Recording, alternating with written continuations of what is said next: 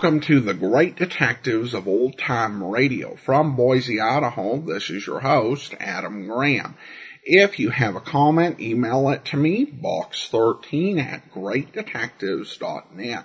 Well, our listener support campaign continues. You can support the show on a one-time basis, support.greatdetectives.net. Use the Zelle app to box13@greatdetectives.net. Or by mail to Adam Graham, P.O. Box 15913, 15913, Boise, Idaho 83715. But our focus here once again is on Patreon support at patreon.greatdetectives.net. And there are many great benefits of being a Patreon supporter. You get a monthly newsletter from me. Plus, in addition to that, you get to help choose the summer series that we do, which can be something really different that we play over on the Amazing World of Radio podcast at amazing.greatdetectives.net. For our 2018 series, we did Great Movies Over Radio.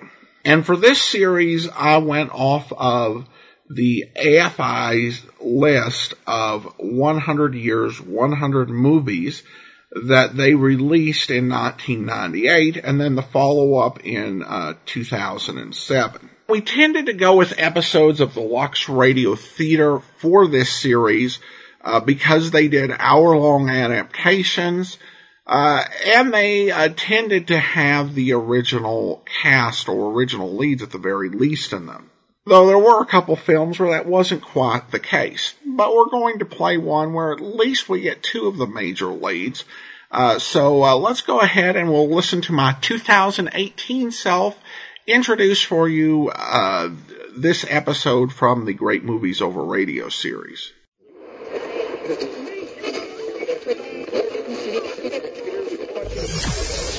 Get ready for unique, rare, and little-known treasures from the golden age of radio. You're listening to The Amazing World of Radio with Adam Graham. Welcome to The Amazing World of Radio and our continuing series of great movies on radio. From Boise, Idaho, this is your host, Adam Graham. If you have a comment, email it to me, box13@greatdetectives.net. This program is brought to you because of the support of my Patreon supporters for the Great Detectives of Old Time Radio. You can become a Patreon at patreon.greatdetectives.net and check out our main podcast, The Great Detectives of Old Time Radio. Well, last week we started off with Snow White and the Seven Dwarfs. Lest you think every great film we're going to cover on there is going to be like Snow White, I want to assure you that we're going to really run the gamut of different genres of films that were by the Lux Radio Theater and were also included on the AFI's list 100 Years, 100 Movies in 1998. And or the 10-year update. Well, the next film we're going to play the adaptation of is Double Indemnity. Double Indemnity ranked number 38 on the original AFI 100 Years, 100 Movies list, and ranked number 29 on the updated list in 2007. This adaptation was actually done several years after the movie. Double Indemnity hit theaters in July of 1944. However, this Lux Radio Theater adaptation, it was more than 6 years later. The original air date on this is October the 30th of 1950. There are a few skips in this, but I think the overall story is pretty well intact. So let's go ahead and enjoy Double Indemnity. Lux presents Hollywood.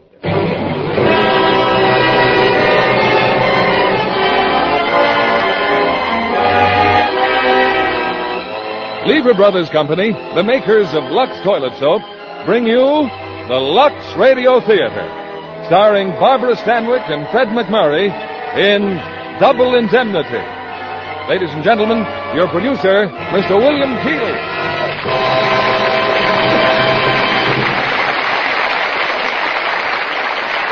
Greetings from Hollywood, ladies and gentlemen. A few years ago, I began a serial in a weekly magazine called Double Indemnity. And believe me, thereafter, I eagerly awaited each new installment. It was one of the most thrilling of James M. Cain's novels, and when Paramount Pictures brought it to the screen, I found the film even more exciting. My renewed enthusiasm was due to our stars, Barbara Stanwyck and Fred McMurray, who created two of the most electrifying characterizations of their careers. Double Indemnity is a drama of intense emotion between two people whose infatuation leads them to murder and revenge.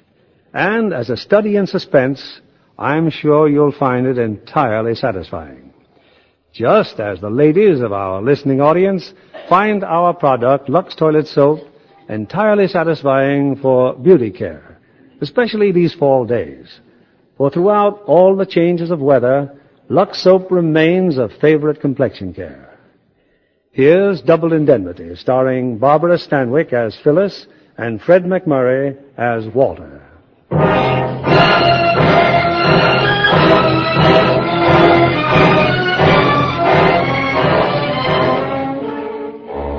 Downtown Los Angeles, the night watchman of an insurance company has just opened the door for one of the employees. Working pretty late, aren't you, Mr. Neff? Yeah, this can't wait till morning. Nothing wrong, is there, Mr. Neff? You look kind of funny. No, I'm fine. Thanks for letting me in. That's okay, Mr. Neff. Walter Neff walks unsteadily to his office. He wets a towel at the water cooler, presses it inside his coat to staunch a bullet wound, and slumps at his desk. His hand reaches to a dictaphone transcribing machine and turns on the switch. Memorandum to Barton Keyes, claims manager. Pacific All Risk Insurance Company. Dear Keyes, I suppose you'll call this a confession. I just want to set you right about the Dietrichson case. You said it wasn't an accident. Check. You said it wasn't suicide. Check. You said it was murder. Check. But you made one mistake, Keyes. Just one little mistake. You want to know who killed Dietrichson? Hold tight to that cheap cigar of yours, Keyes. I killed Dietrichson. Yes, I killed him. I killed him for money and a woman. And I didn't get the money, and I didn't get the woman. Pretty, isn't it? Let me light a cigarette.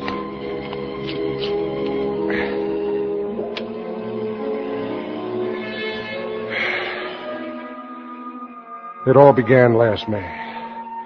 Around the end of May it was. I had a call to make. A renewal on an automobile policy. Who's at the door, Nettie? What is it? It's an insurance man. He wants Mr. Dietrichson. Now, how do you do? I'm Walter Neff, the Pacific All Risk Insurance Company. Well, how do you do, Mr. Neff? I'm Mrs. Dietrichson. Ah. How do you do, Mrs. Dietrichson? That's all, Nettie. Yes, ma'am. It's about the renewal of automobiles. I can't seem to contact your husband at his office. And, Well, suppose we sit down and you tell me about it. My husband never tells me anything. I guess he's been too busy down at the Long Beach oil field. Maybe I could catch him at home some evening. Wouldn't take much to clear up. We've got a new kind of 50% retention feature in the collision coverage. And You're a pretty smart insurance man, aren't you? I think so. Doing pretty well? That's a living. Do you handle just automobile insurance or all kinds? Well, just name it and I'll write it, Mrs. Dietrichson. Accident insurance? Accident insurance? I should say so. That's a honey of an anklet you're wearing, Mrs. I'm Dietrichson. glad you like it. There's something engraved on it, huh? Just my name.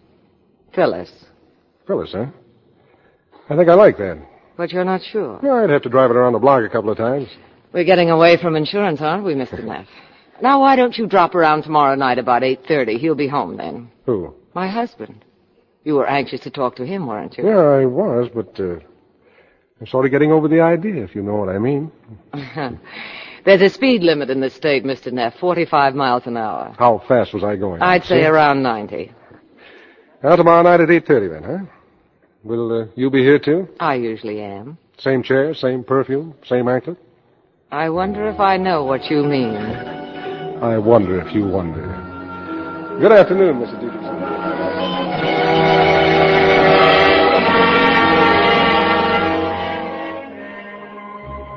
I can still remember the smell of honeysuckle all along the street.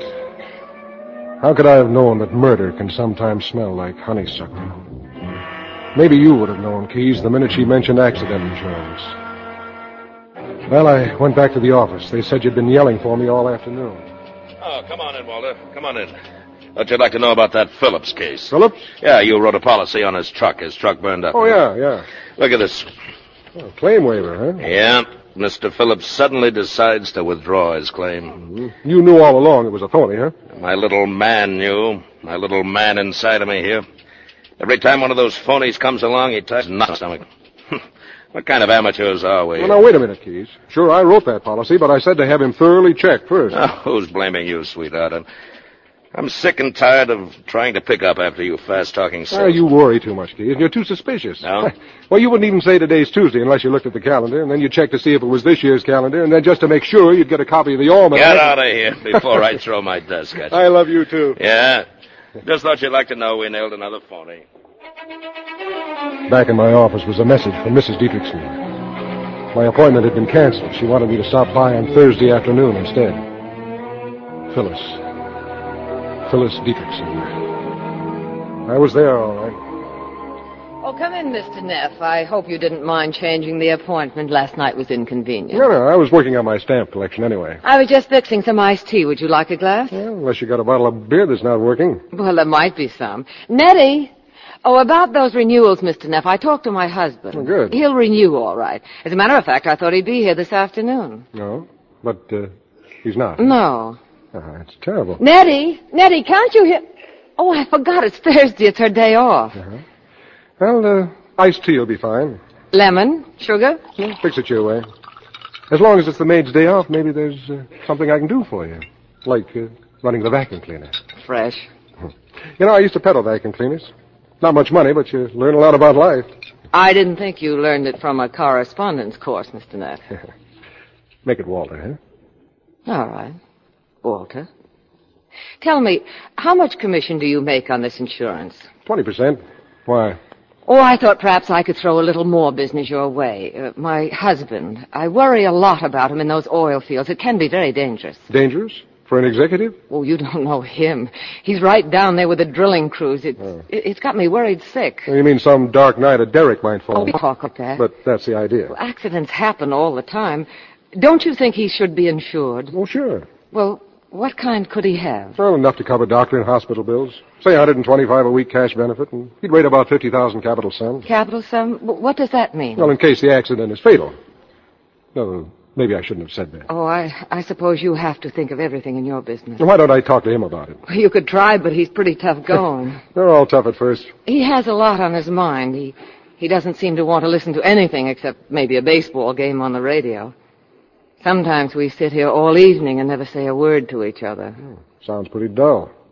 Walter, I want to ask you something. Could I get an accident policy without bothering him at all?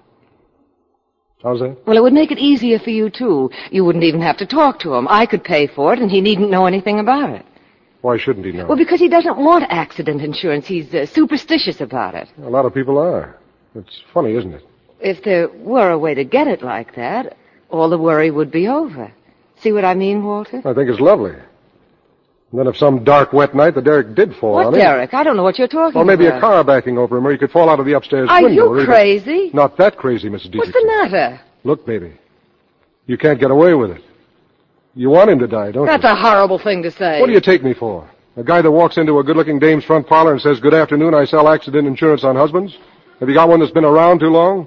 Just give me a smile and I'll help you collect. I think you're rotten. I think you're swell.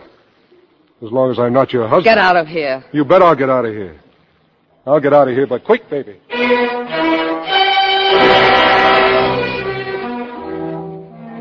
I'd let her have it, Keys, straight between the eyes.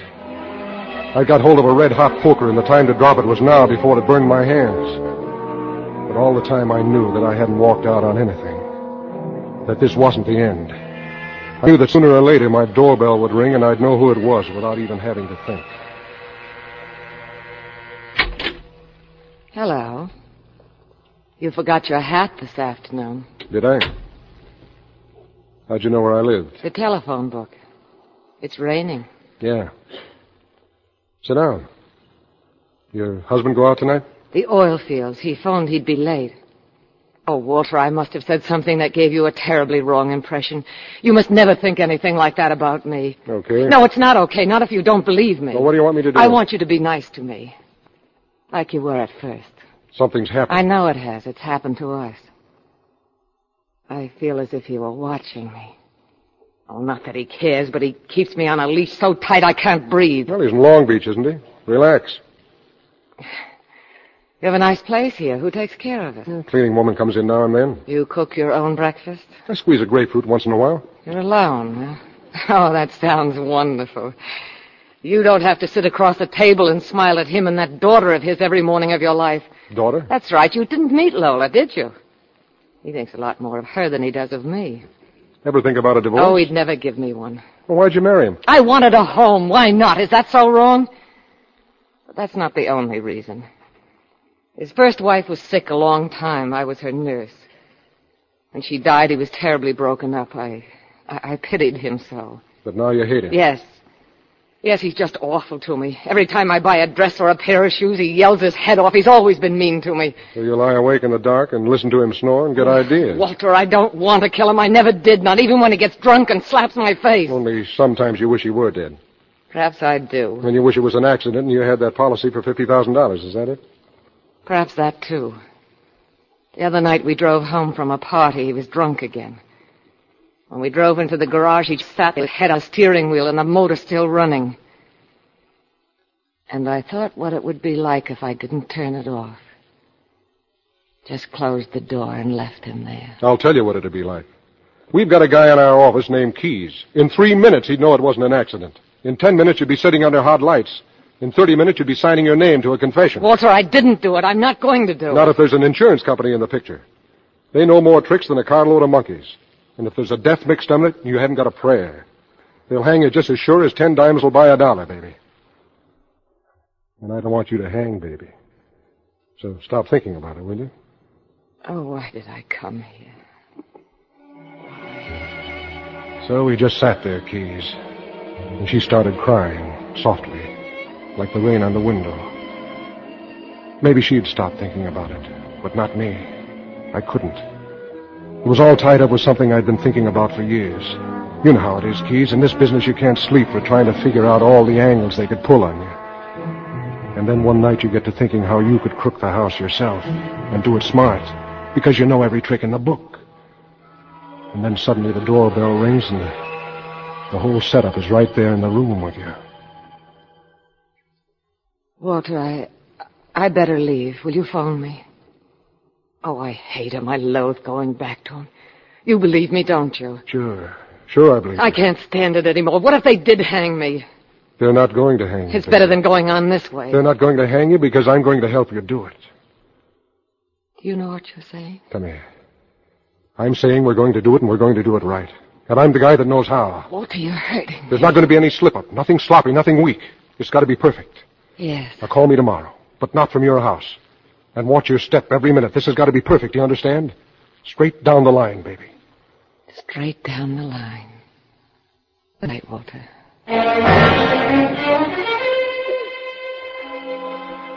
That was it, Keyes.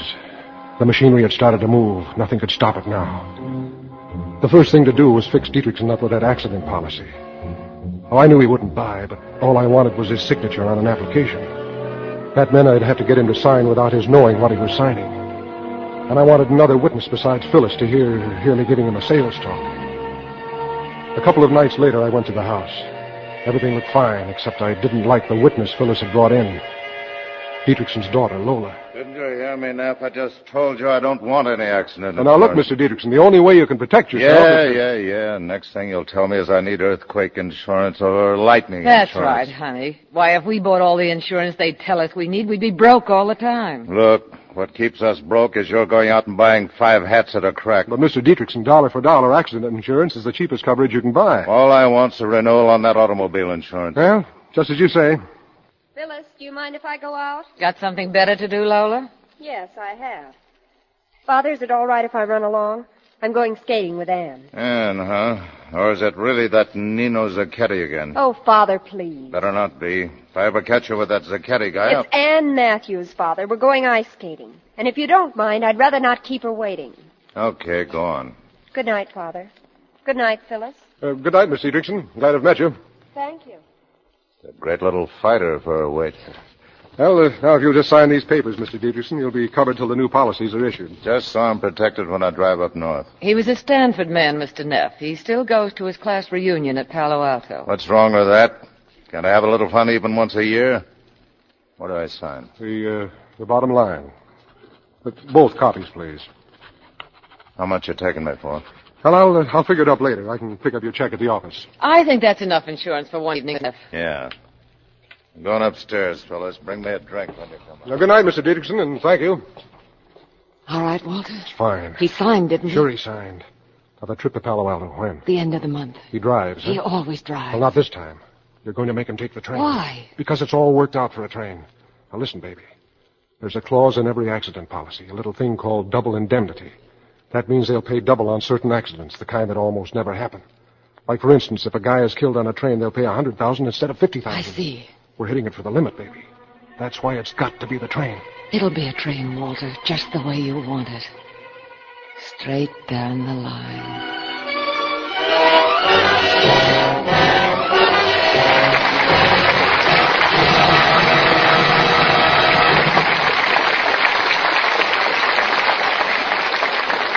In a few moments, we'll bring you the second act of Double Indemnity. Now, our producer, Mr. William Keeley. Act 2 of Double Indemnity, starring Barbara Stanwyck as Phyllis and Fred McMurray as Walter.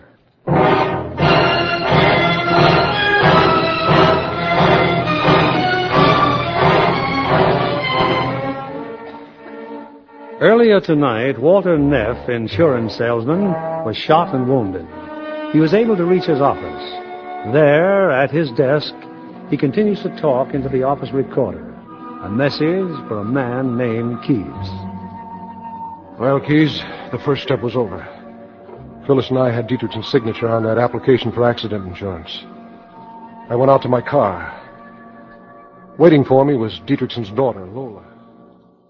I thought you might give me a lift, Mr. Neff. Oh, sure. You like ice skating, huh? I can take it or leave it. Only tonight you're leaving it? Yes. Yes, I am.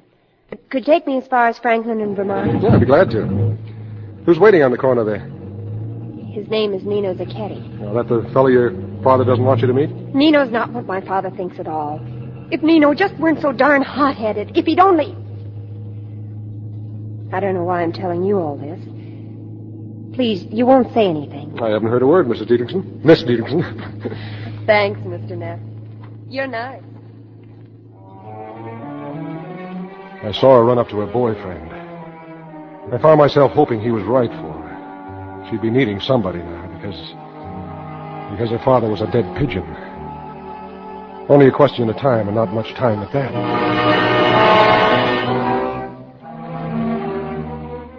Phyllis and I had to pick a place where we could meet, a safe place. We decided on that supermarket on Los Feliz Boulevard. She was to be there every morning around 11 o'clock, shopping. And I could run into her there, sort of accidentally on purpose. I've wanted to talk to you ever since yesterday, Not Walter. so loud. Move over to the shelves. Well, it's all set. The policy came through. Give it to me. Nobody's watching us. Can you get it in the safe deposit box? Yes, we both have keys. Turn your head. Take something off of the shelf. Put it in the cart. You're nervous, Walter. I'm very calm. Remember, you never saw that policy. You never even touched it. Oh, I'm not a fool, Walter. Now, when is he leaving? You talked him into taking the train, You mean I can say something now? I've been trying to tell you the trip to Palo Alto is off. He isn't going. What happened? He had an accident at the oil field. His leg is broken. It's in a cast. He broke his leg. What do we do now, Walter? Nothing. Nothing. We just wait. Walk around, will you? We're supposed to be shot. But we can't wait. I can't go on like this. What do you suppose would happen if he found out about the policy? Nothing as bad as sitting in that death house. Don't ever talk like that. Well, don't let's start losing our heads, that's all. It's not our heads, it's our nerve we're losing. Oh, it's so awful without you, Walter. It's like a wall between us. I'm thinking of you every minute, baby. Don't ever stop, Walter. Don't ever. I let a full week go by, Keys, and I didn't even try to see Phyllis again. I kept telling myself that maybe those fates they say watch over you had broken his leg to give me a way out. And then it was the 15th of June. You may remember the date, Keys. You were in my office.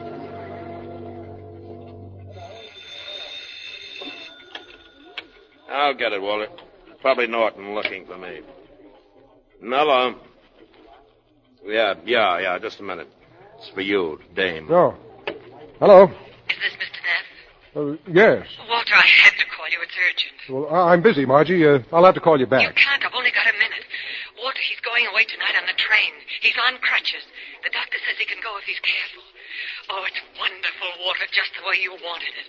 On a train. Only with crutches it makes it much better, doesn't it? Yeah. Keys, suppose I join you in your office, huh? Oh, that's okay. I'll wait. Only tell the dame not to take all day, huh?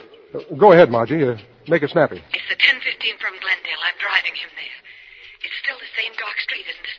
And the signal is 3 honks on the horn. Anything else? What color did you pick? Blue, navy blue. And the cast is on his left leg. Yeah, that suits me fine. This is it, Walter. I'm shaking like a leaf, but it's straight down the line for both of us. I love you, Walter. I'll take care of everything. Goodbye, Margie. The dame's chasing you again? Or is it none of my business? Well, if I told you she was a customer, Margie, huh? Customer? I bet she drinks from the bottle. I better see what Norton wants. There you were, Keys, right there when Phyllis called me. And those fates I was talking about had only been stalling. Now they'd thrown the switch and the time for thinking had all run out.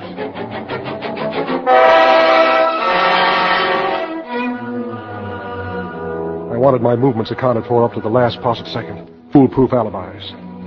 I drove my car into the garage in the basement of my apartment house. Wash job, Mr. Neff? Sure. Only have a couple of other cars ahead of you. Well, that's okay, Charlie. I'm not going out. I won't be needing it till morning. Okay, Mr. Neff. That'll give me time to do a good job on it.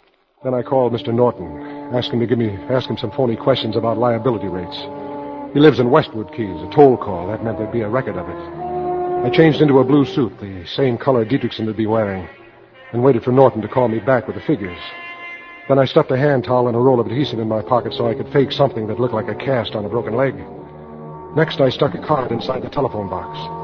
If somebody called me, the card would fall down when the bell rang. That way I'd know if anyone tried to get me while I was away. I did the same thing with the doorbell. I left my apartment by the service stairs and walked all the way to the Dietrichson house. It was easy getting into the garage. I got in the back of the car and lay there on the floor and waited. Finally, they came out. The car started. For a long time, they didn't say a word.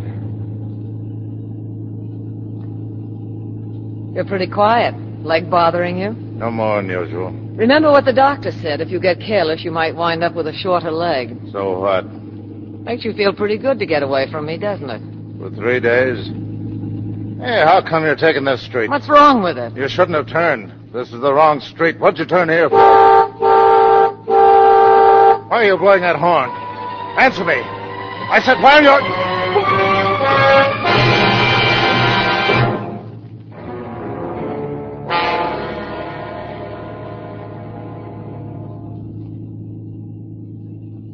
Dietrichson was dead.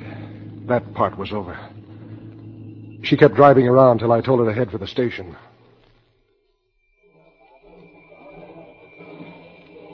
Everything all right, Walter? Did you cover him with a robe? Yeah, we can get out. Yeah, the crutches. I'll take care of the red cap and the conductor. I'll tell them to let you alone, that you don't like to be helped. Ready? Yeah. Don't worry, Walter. I'll go as soon as the train leaves, straight down the highway as far as that refinery. Then I turn left onto the dirt road to the railroad tracks. You have plenty of time, but watch your driving. You don't want any cops stopping you with him in the back. Oh, Walter, we've been through this so many times. I'll drop off the train as close to the spot as I can. There's a red cap coming. Car 9, section 11. Just my husband is going. Oh, no, thank you. He doesn't like to be helped. Yes, ma'am. This way, please.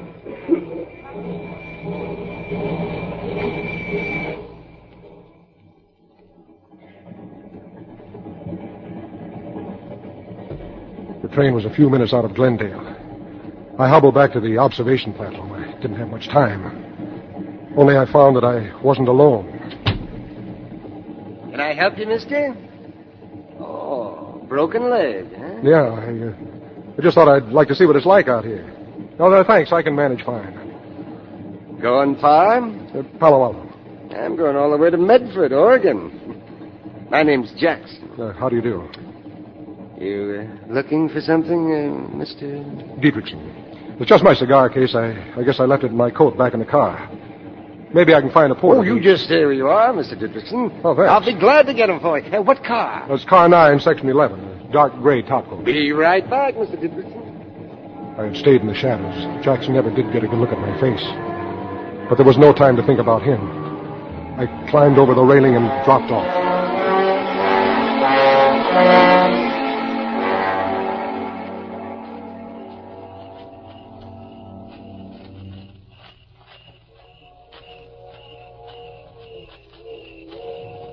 Walter, you're all right? You're not hurt? No, not a scratch. Can you see the carts down there? Yeah, I can see it. Can you manage him alone? Yes. What do you want me to do? Nothing. I'll walk down the road a little, just in case. I'll wait for you. I carried the body to the tracks. As we drove back, we went over once more what she was to do at the inquest, and about the insurance when that came up. Yes, Walter, yes, I know just what to do. Did you think I'd go all to pieces now that it's over? I said I'd help you, Walter. Maybe now you'll believe. Not a nerve, Keys. Not even a tear. Not even a blink of the eyes. She dropped me off a block away from my apartment house. We'd better not see each other for a while, darling. Oh, it's going to be awful. We can meet in the market, say on Thursday. Walter. Well? You're going to leave me just like that? Aren't you going to kiss me? It's straight down the line, isn't it? I love you, Walter.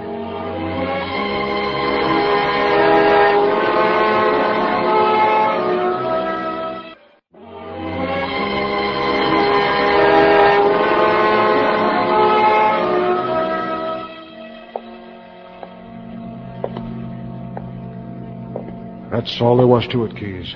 Perfect. Every detail. And yet, as I walked down the street, suddenly it came over me that everything would go wrong. It sounds crazy, Keys, but it was true, so help me. I couldn't hear my own footsteps. It was the walk of a dead man. The next day it was worse when the story broke in the newspapers, and the day after that, when I knew you'd start digging into it. Then Norton, the supervisor, said he wanted to see me. Sit down, Walter. About that Dietrichson case. Yes, Mr. Norton? Anything wrong? We had him insured, Walter. It's going to cost us a lot of money. That's always wrong. Uh-huh. What about the inquest? His wife and daughter made the identification. Verdict, accidental death. What do the police figure? He got tangled up in his crutches and fell off the train. They're satisfied.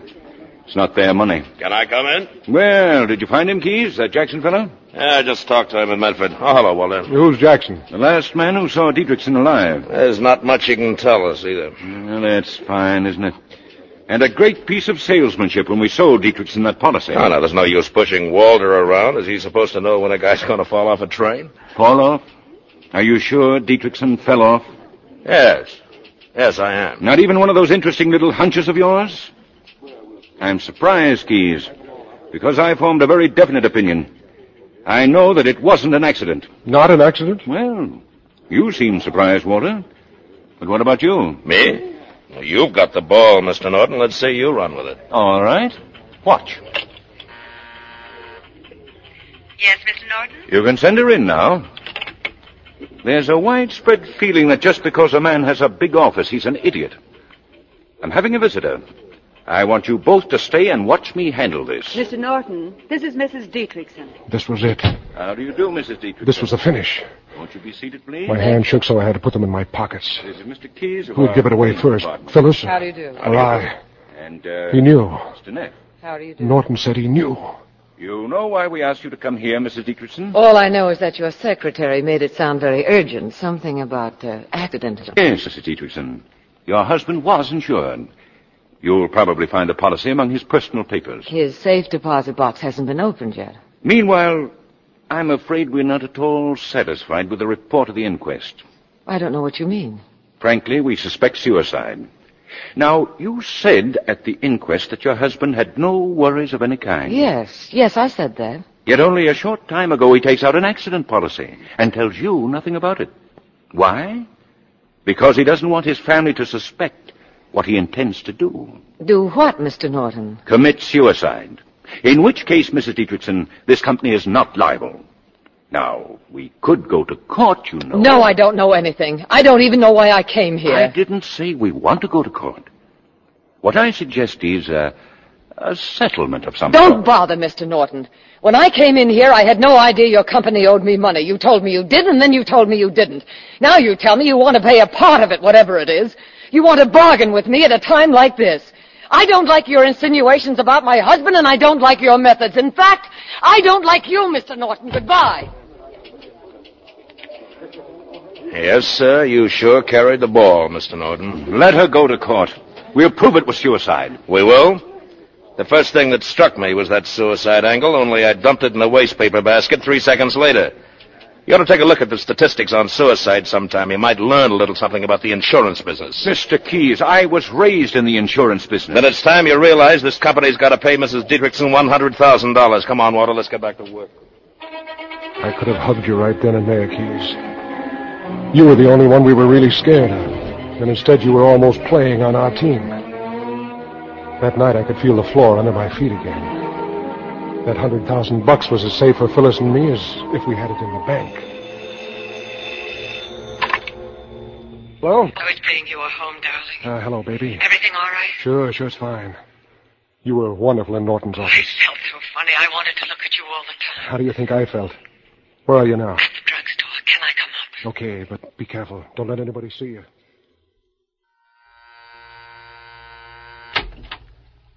Hello, Walter. Keyes.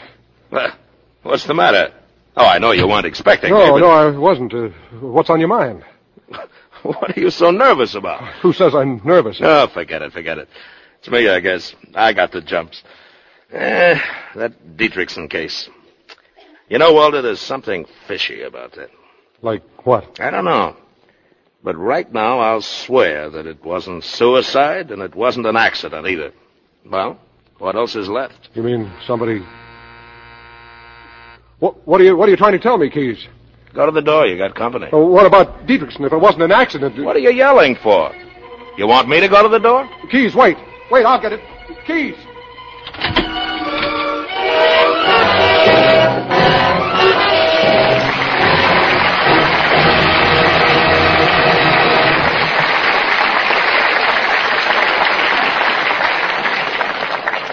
In a few moments, we'll continue with Act 3 of Double Indemnity.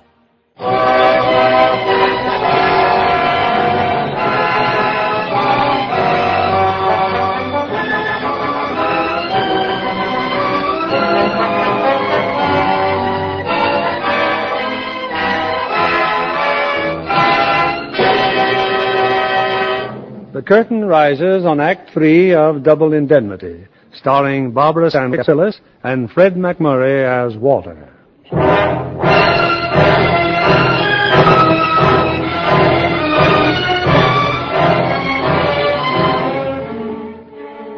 Late at night, alone in his office, Walter Neff struggles against the pain of his wound as he tries desperately to finish relating a sordid procession of facts into the office recorder. A memorandum to Mr. Keyes. You went to the door, didn't you, Keyes? You opened it. And I stood there a few feet behind you on the edge of a cliff. You were pushing me over. Huh. That's funny. Nobody here. Nobody's... Well, look for yourself. Must have come to the wrong door, I guess. Yeah. Now, what were you trying to tell me about Dietrichson? Huh? Oh. Well, Dietrichson had accident insurance, right? Now, he broke his leg. Now, why didn't he put in a claim? Why? Well, maybe he just didn't have time to... Or maybe he just didn't know he was insured. No. That couldn't be. You delivered the policy to him, didn't you? Sure. Down at the oil field. Guy takes out an accident policy. It's worth $100,000. 2 weeks later, he's killed by falling off an observation platform. Do you know what the mathematical chances are of that happening? About 1 in a billion. I'm telling you, Walter, something has been worked on us. Murder? All right, who? That wide-eyed dame who just doesn't know anything about anything, Mrs. Dietrichson. Oh, you're crazy, Key. She wasn't even on the train. Oh, I don't claim to know how it was worked or who worked it. Well, you're no help to me, are you? Well, give me some time to think it over. Yeah. I'm sorry I bothered you, Walter. I don't make much sense, do I? You just don't seem to have anything to go on, Key. No, nothing at all. Well, I'll see you in the morning, Walter. 5 minutes later, Phyllis Dietrichson was in my apartment. It was Phyllis, all right, who'd come to the door while you were there. But she'd heard us talking. She ducked back in the elevator before you opened the door. Luck and brains, Keys. A pretty tough combination to beat. I mustn't stay long, Walter. How do we know he won't decide to come back?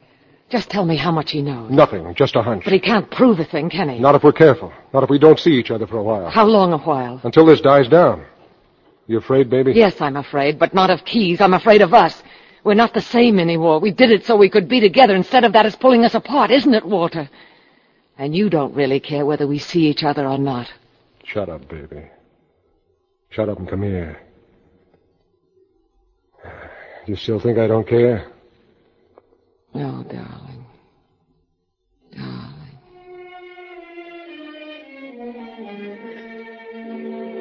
The next day at the office, I had a visitor, Keys. Remember Dietrichson's daughter? Well, here she was again with something big on her mind. You think I'm crazy, Mr. Neff, but I'm not. Honestly, it's the same awful feeling I had once before when my mother died. When your mother died? We were at Lake Arrowhead 6 years ago last winter. My mother was very sick with pneumonia. One night I found her delirious with fever. All the blankets were on the floor and the windows were wide open. Then the nurse came into the room. She didn't say a word, but there was a look in her eyes I'll never forget. 2 days later, my mother was dead.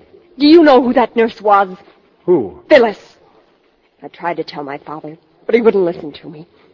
5 months later, she married him. I tried to forget about it.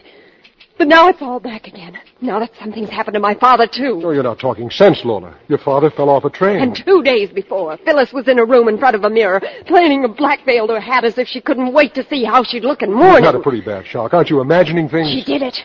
She did it for the money. Only she's not going to get away with it because I'm going to tell everything I know. Lola, who else have you told this to? No one. Phyllis? Of course not. I've moved out of the house. I've taken a little apartment. You haven't told that boyfriend? Nino? No, I'm not seeing him anymore. We had a fight. So you just sit in that little apartment of yours and look at the four walls, huh? Yes, Mr. Neff. But I do a lot of thinking. About Phyllis. I took Lola out for dinner. I'd have to cheer her up. I'd have to make sure she wouldn't drop that dynamite about Phyllis to anyone else. I had no chance to talk to Phyllis. You were watching her like a hawk, Keys. The next day you sent for me. I've got it, Walter. I've got it. All wrapped up in tissue paper. Dietrichson was murdered, and I can tell you how. Go ahead, Keys. I'm listening. First of all, Dietrichson was never on the train. He was killed somewhere else and then put near the tracks by the wife and somebody else. Then the somebody else took the crutches and went aboard the train posing as Dietrichson. Oh, no. Wait a minute. How can you be sure? Now, let's see what we've got in the way of proof. The only one who really got a good look at this supposed Dietrichson is that Jackson guy from Oregon. Open the door, Walter, and tell Jackson to come in, will you? Jackson's here? Yeah, come on. Tell him to come in, will you? Mr. Jackson, would you come in, please? Yeah, Mr. Jackson, please. Take a chair. Yeah. Take a chair. Now, Mr. Jackson, did you study those photographs of Dietrichson? Not the same man, Mr. Keyes. No, sirree. The man in these photographs is not the same man I saw on that train. There you are, Walter. There's your proof. Oh, this is Mr. Neff, one of our salesmen, Mr. Jackson. Pleased to meet you, Mr. Neff. Now, I'd like you to describe the man you saw on the train. Oh, 10 or 15 years younger than the man in these photos. Uh-huh. Of course, it was pretty dark, and he kind of kept turning his back to me, but just the same, I'm positive. Well, thank you. Now, we may need you again if the case comes to court, you understand? Expenses paid again, of course? Oh, yes, of course. I'll sign a voucher now. It'll only take a moment. You ever been up in Oregon, Mr. Neff? What? No, I never have. That's funny. I keep looking at you like I met you somewhere. Yeah, this ought to cover everything for you. Oh, well, that's mighty what of you, Mr. Keyes, and anytime you need me. You know. Yeah, thanks a lot. Goodbye. Well, there it is, Walter. And pretty soon we'll know who the somebody else is. Will we? Oh, they've got to meet. They've committed a murder. They're stuck with each other. They're on a trolley ride. Only it's a one-way trip, Walter, and the last stop's the cemetery. Yeah, you see this policy? Diedrichson's? Yeah, the wife just put in a claim. Well, I'm going to throw it right back at her. I left the office and phoned Phyllis from a public booth. We met in the market an hour later. Why did you call, Walter? What's the matter? Everything. Keyes is rejecting your claim. He's sitting back with his mouth watering, waiting for you to sue. But you're not going to. What's he got to stop me? Plenty. He's got it all figured out. But if he rejects the claim, I'll have to sue. Then you'll be in court and a lot of other things are going to come up. Such as you and the first Mrs. Diedrichson. What about me and the first Mrs. Diedrichson? The way she died. And about that mourning veil you were trying on 2 days before you needed it. You've seen Lola. Sure, I've seen her. Trying to make sure she won't yell her head off about what she knows. She's putting on an act for you, crying all over your shoulder, that lying Keep it out of this, Phyllis. Remember, you're not going to sue. Because you don't want the money anymore, even if you could have it. Because Lola's made you feel like a heel all of a sudden. It isn't the money now, it's our necks. Oh, you're not fooling me, Walter. It's because of Lola, what you did to her father. You're afraid she might find out someday, and you can't take it, I can said you? Leave her out of this. It's me I'm talking about. I don't want to be left out of it. It's just we can't go through with it, that's We all. have gone through with it. The tough part is all behind us. We just have to hold on now and not go soft. Stick close together the way we started out. But the police may be watching us Then right let now. them get an eyeful. I loved you, Walter, and I hated him. But I wasn't going to do anything about it, not until I met you. You planned the whole thing. I only wanted him dead. And I'm the one who was dead. Is that what you're telling me? I'm telling you that nobody is pulling out. We went into it together and we're coming out together. It's straight down the line for both of us. Remember?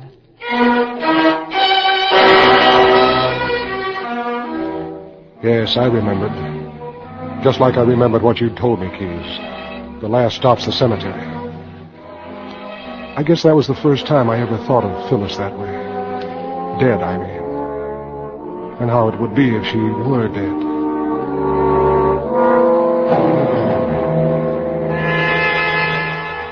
I saw Lola a lot that week. One night we drove down to the beach, and all of a sudden she started to cry. It's Nino, Walter. Nino. I thought you weren't seeing him. I wouldn't tell anyone else but you. They killed my father together. Nino and Phyllis. He helped her do it. I know he did. What makes you so sure? I've been following him. He's been to the house to see her night after night. Maybe he was just going with me as the blind in the night of the murder. You promised me you weren't going to talk like this anymore. Oh, maybe I'm just crazy. Maybe it's all in my mind. Sure, it's all in your mind. I still love him, Walter. I do love him, I do. Zacchetti. Phyllis and Zacchetti. This was one I couldn't figure out. I couldn't come close to it. But the real brain twister came today. You sprung it on me, Keyes, after hours when you caught me in the lobby of the building. Well, hold on to your hat, Walter. Yeah, what for? The Diedrichson case just busted right open. The guy showed up, the guy who helped her do it. So you were right all along, huh? Yeah. She just filed suit against us to collect $100,000. Well, that's okay by me. When we get her into that courtroom, I'm going to tear her to pieces. Come on, I'll buy you a drink. Well, I'd sure like one, Keyes, but I've got a date. Huh? Somebody better looking than me? That Marcy dame, huh? Yeah, well, I'll bet she still drinks from the bottle. I went back to the office. I was scared stiff. Maybe you were playing cat and mouse with me. Maybe you knew all along that I was the somebody else. I had to find out. And I knew where to look. Your desk. The cylinder from the office recorder. The confidential message you dictated to the boss all ready for the girl to type out in the morning. I put the cylinder on the machine and listened. Dear Mr. Norton, with regard to your proposal to place Walter Neff under surveillance, I disagree, absolutely. I've known Neff intimately for 11 years and personally vouched for him without reservation. The man we want is Nino Zacchetti. We've definitely established a connection between Zacchetti and Phyllis Diedrichson as indicated in detail in the attached file. I strongly urge that this whole matter be turned over to the district attorney. I telephoned Phyllis. I told her I'd have to see her that night. It was a hard sale. She was scared of you, Keyes. How do you know nobody's watching the house? I know, that's all. I'll tell you when I see you. 11 o'clock? 11 o'clock. The lights will all be out. I'll leave the front door unlocked. Okay. Goodbye, Walter. And then, for the first time, I saw a way to get clear of the whole mess I was in. And of Phyllis, too. What I didn't know was that she had plans of her own. In here, Walter. Can you see? Yeah. Hello, baby. Anybody else in the house? No, nobody. We're all alone, huh? I just came to say goodbye. Goodbye. Where are you going? You're the one that's going. Suppose you stop being funny. Let's have it, whatever it is. A friend of mine's got a theory. He says when two people commit a murder, they have to go on riding together to the end of the line. And the last stop is the cemetery. Maybe he's got something there, Walter. Only I've got another guy to finish my ride for me. Nino Zacchetti. Really? It's been you and that Zacchetti guy all along. No, that's not so. Well, it doesn't matter now. The point is, Keyes believes Zacchetti's the one he's been looking for. He'll have a gas chamber before he knows what's happening. And me, Walter? What's happening to me all this time? Don't be silly, baby. You helped him do the murder. That's what Keyes thinks, and what Keyes thinks is good enough for me. Maybe it's not good enough for me, Walter. Maybe I don't go for the idea. Maybe I've had Zacchetti here so they won't get a chance to trip me up. So we can get the money and be together. That's cute, baby. Say it again. He came here first to ask where Lola was. I made him come back. I was working on him. I kept hammering into him that she was going out with another man so he'd go into one of his jealous rages and then I'd tell him where she was. And you know what he would have done to her. Yes. I believe you. It's just rotten enough. We're both rotten. Is what you've got cooked up for tonight any better? The window's open. Do you mind if I close it? Why don't you? Yes, Walter. It's you or me, isn't it? What else can I do?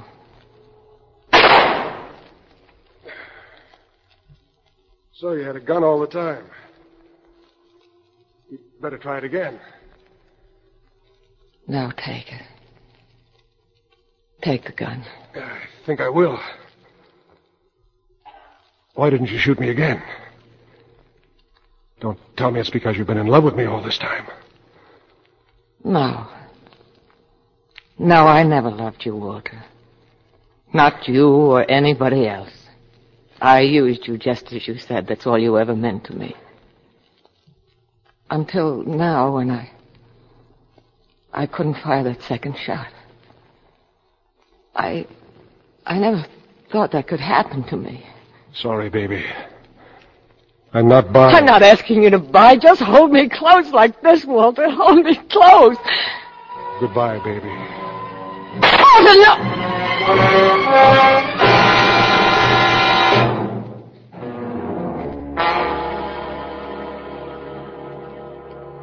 I killed her, Keyes.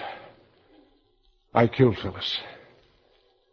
But maybe her aim hadn't been so bad after all. I felt funny. Lightheaded and blurry. But I made it, Keyes, all the way here to the office. It's almost 4:30 now. It's cold. And Keyes, I want you to do me a favor. I want you to be the one to tell Lola. Kind of gently, but before it breaks wide open. I want you to take care of her and that guy Zacchetti, so he doesn't get pushed around too much. As for me, You're what, Walter? Hello, Keyes. Up pretty early, aren't you? What are you doing here? The night watchman phoned me, Walter. Seems you left a trail. Blood. Yeah, I wouldn't be surprised. How long have you been standing over there? Long enough. Well, now I suppose I get the big speech. Go ahead, Keyes. Let's have it. You're all washed up, Walter. Thanks. That was short, anyway. I'm going to call a doctor. What for? So I can walk all the way to the gas chamber under my own power? Something like that, Walter. Look, Keyes, I've got a different idea. Yeah? Suppose you went back to bed and didn't find out anything until about morning. Would you do that for me, Keyes? Give me one good reason. Because I need 4 hours to get where I'm going. You're not going anywhere, Walter. You want to bet? I'm going across the border. How's this, Keys? I'm up on my own 2 feet. Walter, you haven't got a chance. You watch me. You'll never even make it to the elevator. So long, Keys. I'm much obliged.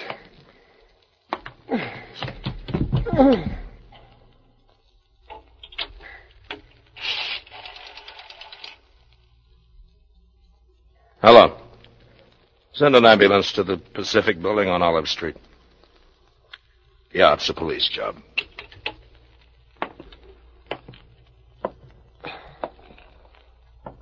How you doing, Walter? I'm fine. Only somebody moved the elevator a couple of miles away. They'll be here soon. You know why you couldn't figure this one, Keys? Because the guy you were looking for was too close to you. He was right across the desk from you. Closer than that, Walter. Yeah. I love you, too.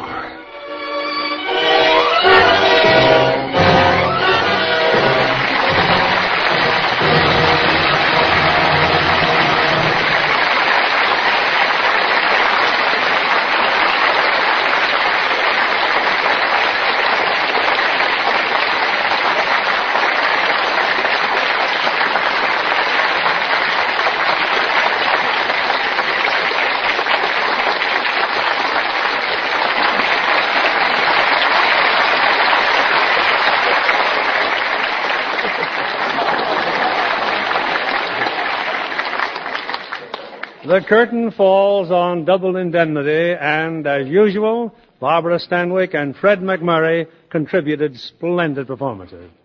Barbara, as I recall, you were a blonde in the picture Double Indemnity. Yes, Bill. I always wondered how I would look as a blonde, and I found out. Then I decided to let nature take its course again. Oh, but not with your complexion, I hope. No, I'm very careful with my complexion. I always use Lux toilet soap. Doesn't anybody care what I do? Oh, yes, indeed, Fred. What have you been doing? Well, I've been making a picture at RKO. Skeely, Never a Dull Moment with Irene Dunn. That's the title, Never a Dull Moment. And believe me, it's... Well, I've been at MGM making To Please a Lady with Clark Gable, and, brother, that wasn't dull either. For instance, Oh, look, Barbara, tomorrow night's Halloween, and if you don't let me say something, I'll set fire to your broom. Now, wait a minute. Isn't anybody going to let me say something? Barbara, didn't you just return from the premiere of your new picture?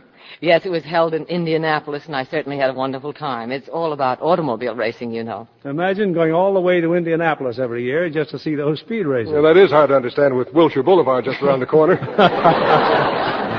What's just around the corner for next week, Bill? More excitement? Yes, Barbara, we think it's one of the most eventful nights of our season. First, the play is a powerful love story. David O. Selznick's immortal screen version of Rebecca. And our stars, two of the most famous, making their first appearance together on our stage. England's brilliant actor-director and his lovely lady. Need I say more? Laurence Olivier and Vivian Lee. Oh! That's really something to look forward to, Bill. Good night. Good night. Good night, and come back again soon, both of you.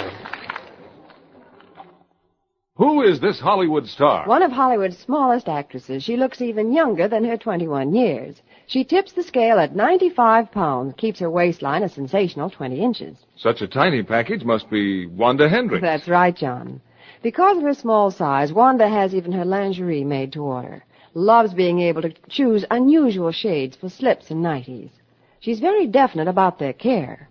Insists on Lux Flakes for her personal things. She won't tolerate ordinary washing methods that might fade colors. As Hollywood stars know, gentle Lux care keeps pretty slips and nighties colorful as new 3 times as long. Take Wanda Hendricks' tip. Give all your lingerie that lovely Lux look. Get a big box of Lux Flakes tomorrow.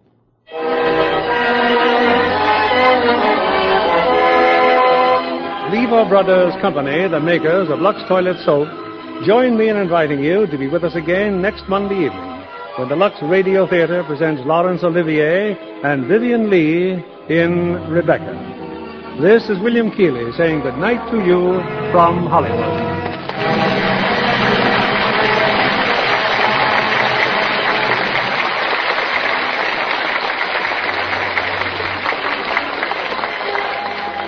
We are all aware of the vital importance of religion in American family life. Religious education stabilizes the family and makes for better citizens. We urge you and your family to attend and actively support your church. Take your problems to church this week. Millions leave them there. Heard in our cast tonight were Bill Conrad as Keyes, Rhoda Williams as Lola, Bill Johnstone as Norton, and Robert Griffin, Howard McNear, Norman Field, Eddie Marr, and Virginia Agnello. Our play was adapted by S.H. Barnett, and our music was by Rudy Schrager. This is your announcer, John Milton Kennedy, reminding you to join us again next Monday night to hear Rebecca, starring Laurence Olivier and Vivian Lee. This is a really good production. It's kind of interesting to me because this is a different side to Fred MacMurray's acting than I am accustomed to.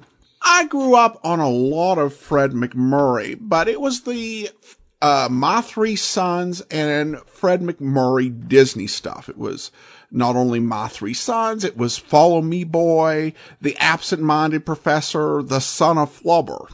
So this sort of noir story with Fred MacMurray is kind of a different experience, but he is really good in it.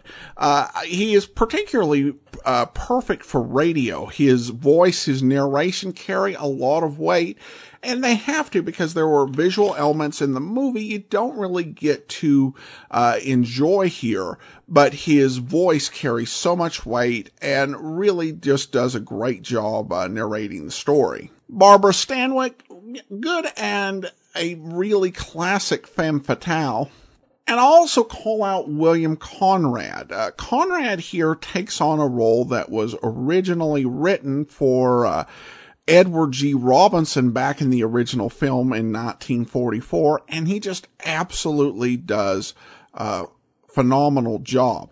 William Conrad was one of those actors, I think, who was always underrated, but he really just puts on a very good performance, showing a lot of strength, authority, toughness, everything you'd really want from the role of Keyes. Double Indemnity was inspired by a short story by James Cain. However, if you noticed a bit of a Chandler-esque feel, that's because Chandler co-wrote the screenplay, and he changed a lot of the dialogue.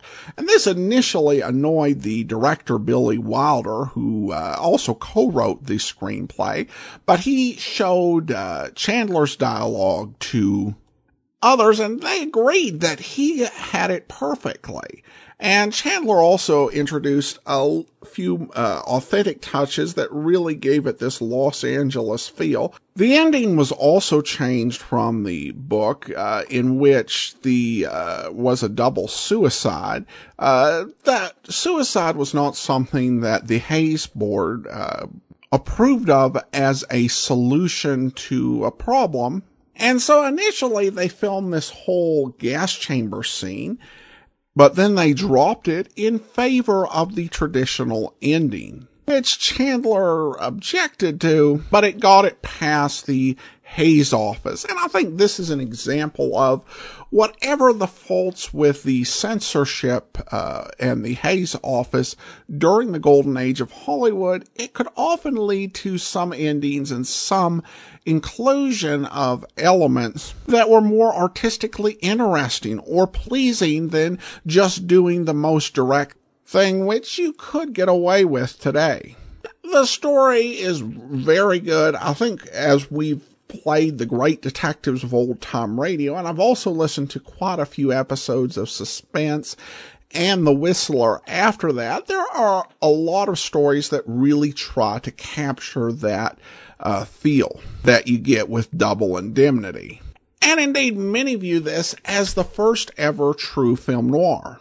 It's a solid story. There were very few moments that had me questioning what was going on. Probably the big one was I wondered why Lola approached Walter about her problems with her boyfriend and her belief that her stepmother was behind the killing of her father. But that was about it. I mean, this was just a really solid story, and I've heard and seen it attempted before, but I have rarely seen it or heard it done better. It's also worth noting, because we just, for this list, or for this series, just focus on those that made the 100 Years, 100 Movies list. And this has made some other AFI list. It was number 24 on the list for 100 Years, 100 Thrills, number 84 for 100 Years, 100 Passions, and Phyllis Dietrichson finished number 8 on their list of 100 Heroes and Villains as villain number 8.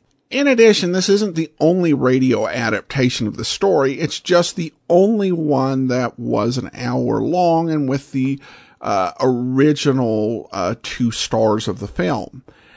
This was adapted for the Screen Guild Theater back in 1945, and that one did have McMurray and Stanwyck in it, but it was only a half hour.